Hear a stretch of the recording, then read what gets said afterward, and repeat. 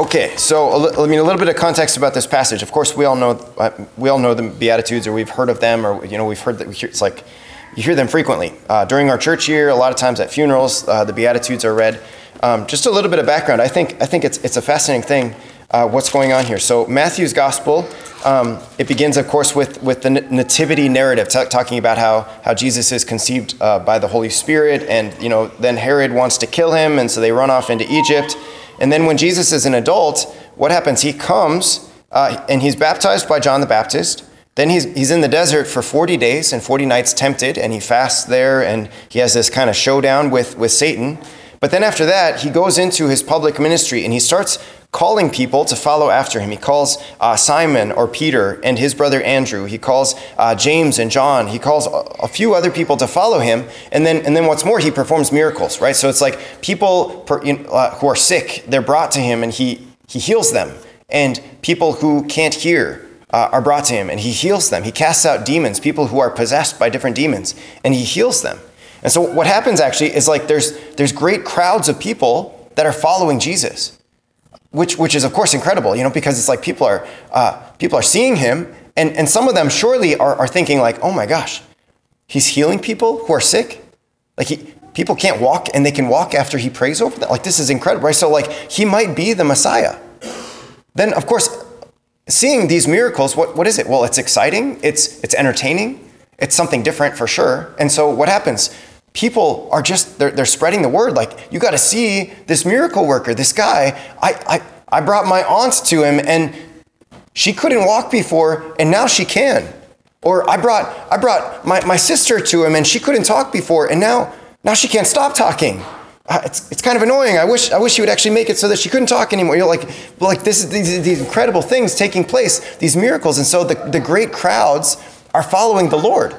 And so what I find fascinating is this, that sets the stage for the Sermon on the Mount. And how does the Sermon on the Mount begin? It says, when Jesus saw the crowds, right? So he's seeing everybody there, all this huge multitude of people. When he sees the crowds, he does what? He went up the mountain. This, I think, is a fascinating thing to think about. And we see this in other places in the Gospels. Whenever Jesus sees crowds of people, like huge multitudes of people around him, he tends to do one of two things. The first thing we see in this passage is that when he sees crowds, he tends to leave. He tends to go someplace else, like he does here. He sees the crowds, and he goes up the mountain.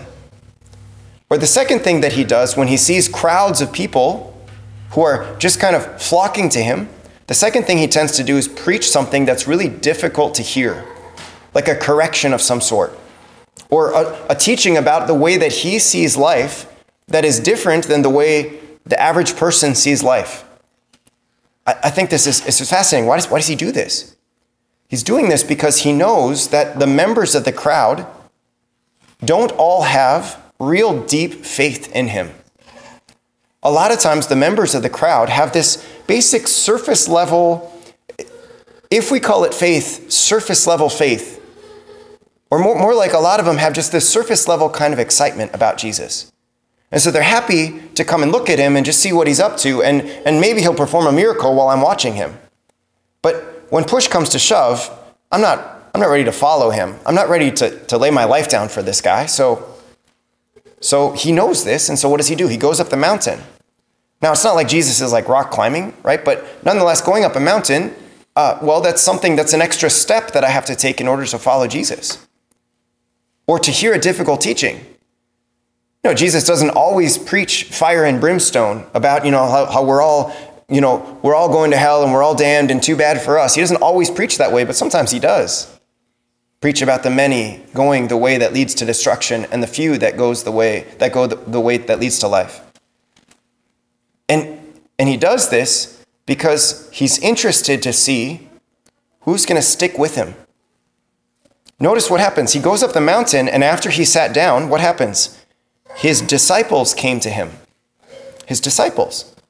I've talked about this before, how there's a difference in the Bible between the crowds that follow Jesus and the disciples that follow Jesus. To be a disciple is someone who's willing to stick with Jesus even when he leads me someplace that's uncomfortable, even when he leads me someplace that makes it more difficult to follow him. Like, for example, if my faith comes up and butts against something going on in my politics, well, if I'm a disciple of Jesus, I'm going to choose my faith over my politics. Or if something is going on in a relationship that I have, whether among family or friends or something else, if something butts up with this between my faith and my relationship, well, I'm going to stick with Jesus, even though I know that it might mean, or probably will mean, a strain in my relationship, maybe even a breaking in my friendship or something like that. If my faith bumps up with anything in life that I would rather do, but I know that the Bible tells me or the church teaches me that I can't do it, if I'm a disciple of Jesus, I'm going to be willing to say, I choose Jesus. More than I choose my own preferences, more than I allow my feelings to rule my life, I'm going to allow the Lord Jesus to rule my life. And that can be hard, for sure. And that's why I'm making the point, because sometimes to follow Jesus, to be a disciple of him, is difficult. To be a member of the crowd is super easy. Think about that, to be a member of the crowd. And we all know people who are members of the crowd. Maybe some of us sometimes are members of the crowd. I think there are times in my life when I kind of prefer to be a member of the crowd because it's easy. Because it's just like, yeah, I'm happy to look at Jesus from afar, but I'm not ready to make any commitments to him. I'm happy to say that, no, I believe in Jesus because I see all the miracles he's performing. But when he leads me and tells me, well, I have to follow his commandments if I really love him, well, I'm not that tight with him. But we have this, this special, right? So it's easy to be a member of the crowd. It's much more difficult to be a disciple and to cling to him as a disciple. And this is especially the case with anyone who's living in the world that we live in. And maybe there's some benefit, I think, and I know there's some benefit to living in a smaller town where I think that the general culture of the world, it takes a little bit more time to get to us. But at the same time, anyone who's observing what's going on in the world, in politics, in celebrities, in the general themes of the day that people are talking about, anyone knows who's paying attention can say, almost all of that runs contrary to what's found in here. And I know that it doesn't always escape small town living. And so I know that sometimes, if I really want to cling to what's found in here in the Bible, I have to be willing to say, I don't believe in that thing that they're talking about, or I'm not going to agree with this thing that's going on, or I'm not going to attend this thing that runs contrary to what my Catholic Christian faith says.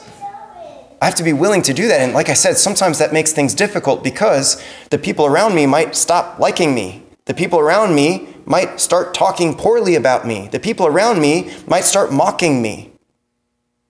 And yet, what happens? When that happens to me, what does Jesus say? He says, blessed are they who are persecuted for the sake of righteousness. For what? For theirs is the kingdom of heaven. And then this. It's like Jesus is preaching to this group of disciples that has come. But then this moment comes where it's like you can imagine him just looking at each person in the eyes, and he says, blessed are you when they insult you and mock you and utter every kind of false thing against you because of me. Blessed are you when you remain faithful to me in spite of the criticisms, in spite of the pressure of family sometimes, in spite of the pressure of your friends sometimes, in spite of the pressure of the community at large. Blessed are you when you cling to me as my disciple. What does he say? Rejoice and be glad, for your reward will be great in heaven. It's a real struggle sometimes, but if we can keep our eyes on the prize, as the saying goes, then I think we can be willing to say it. To know that in those moments of really difficult decisions, when we make the difficult decision and we're willing to embrace that uncomfortable thing, what happens? The Lord looks at us in the eyes. We look at him face to face. We who are a people who long to see the face of the Lord, he looks at us in the face and he says, rejoice and be glad, for your reward will be great in heaven. These are the people who are found in heaven. These are the saints of God. Those who what? Those who are the ones who have survived the time of great distress. They have washed their robes and made them white in the blood of the Lamb. Jesus doesn't talk about how it's actually going to be easy when we follow him. Instead, he talks about it from a completely different perspective, that to follow him and to cling to him closely, it actually means distress. It actually means suffering, because to follow him closely means following him all the way to the cross. But following him all the way to the cross means what? It means we bathe ourselves in the blood that pours forth from his side. And sort of paradoxically, when we bathe ourselves in his blood, what happens? We become pure as he is pure. That's what makes for a saint. And so I think this day is just a beautiful day for us to remember this, to rejoice in this, but also maybe if we've been resisting our cross, maybe it's time for us to embrace the cross, to actually resist the world more than we'd like to, but to resist the world so that we can cling to Jesus.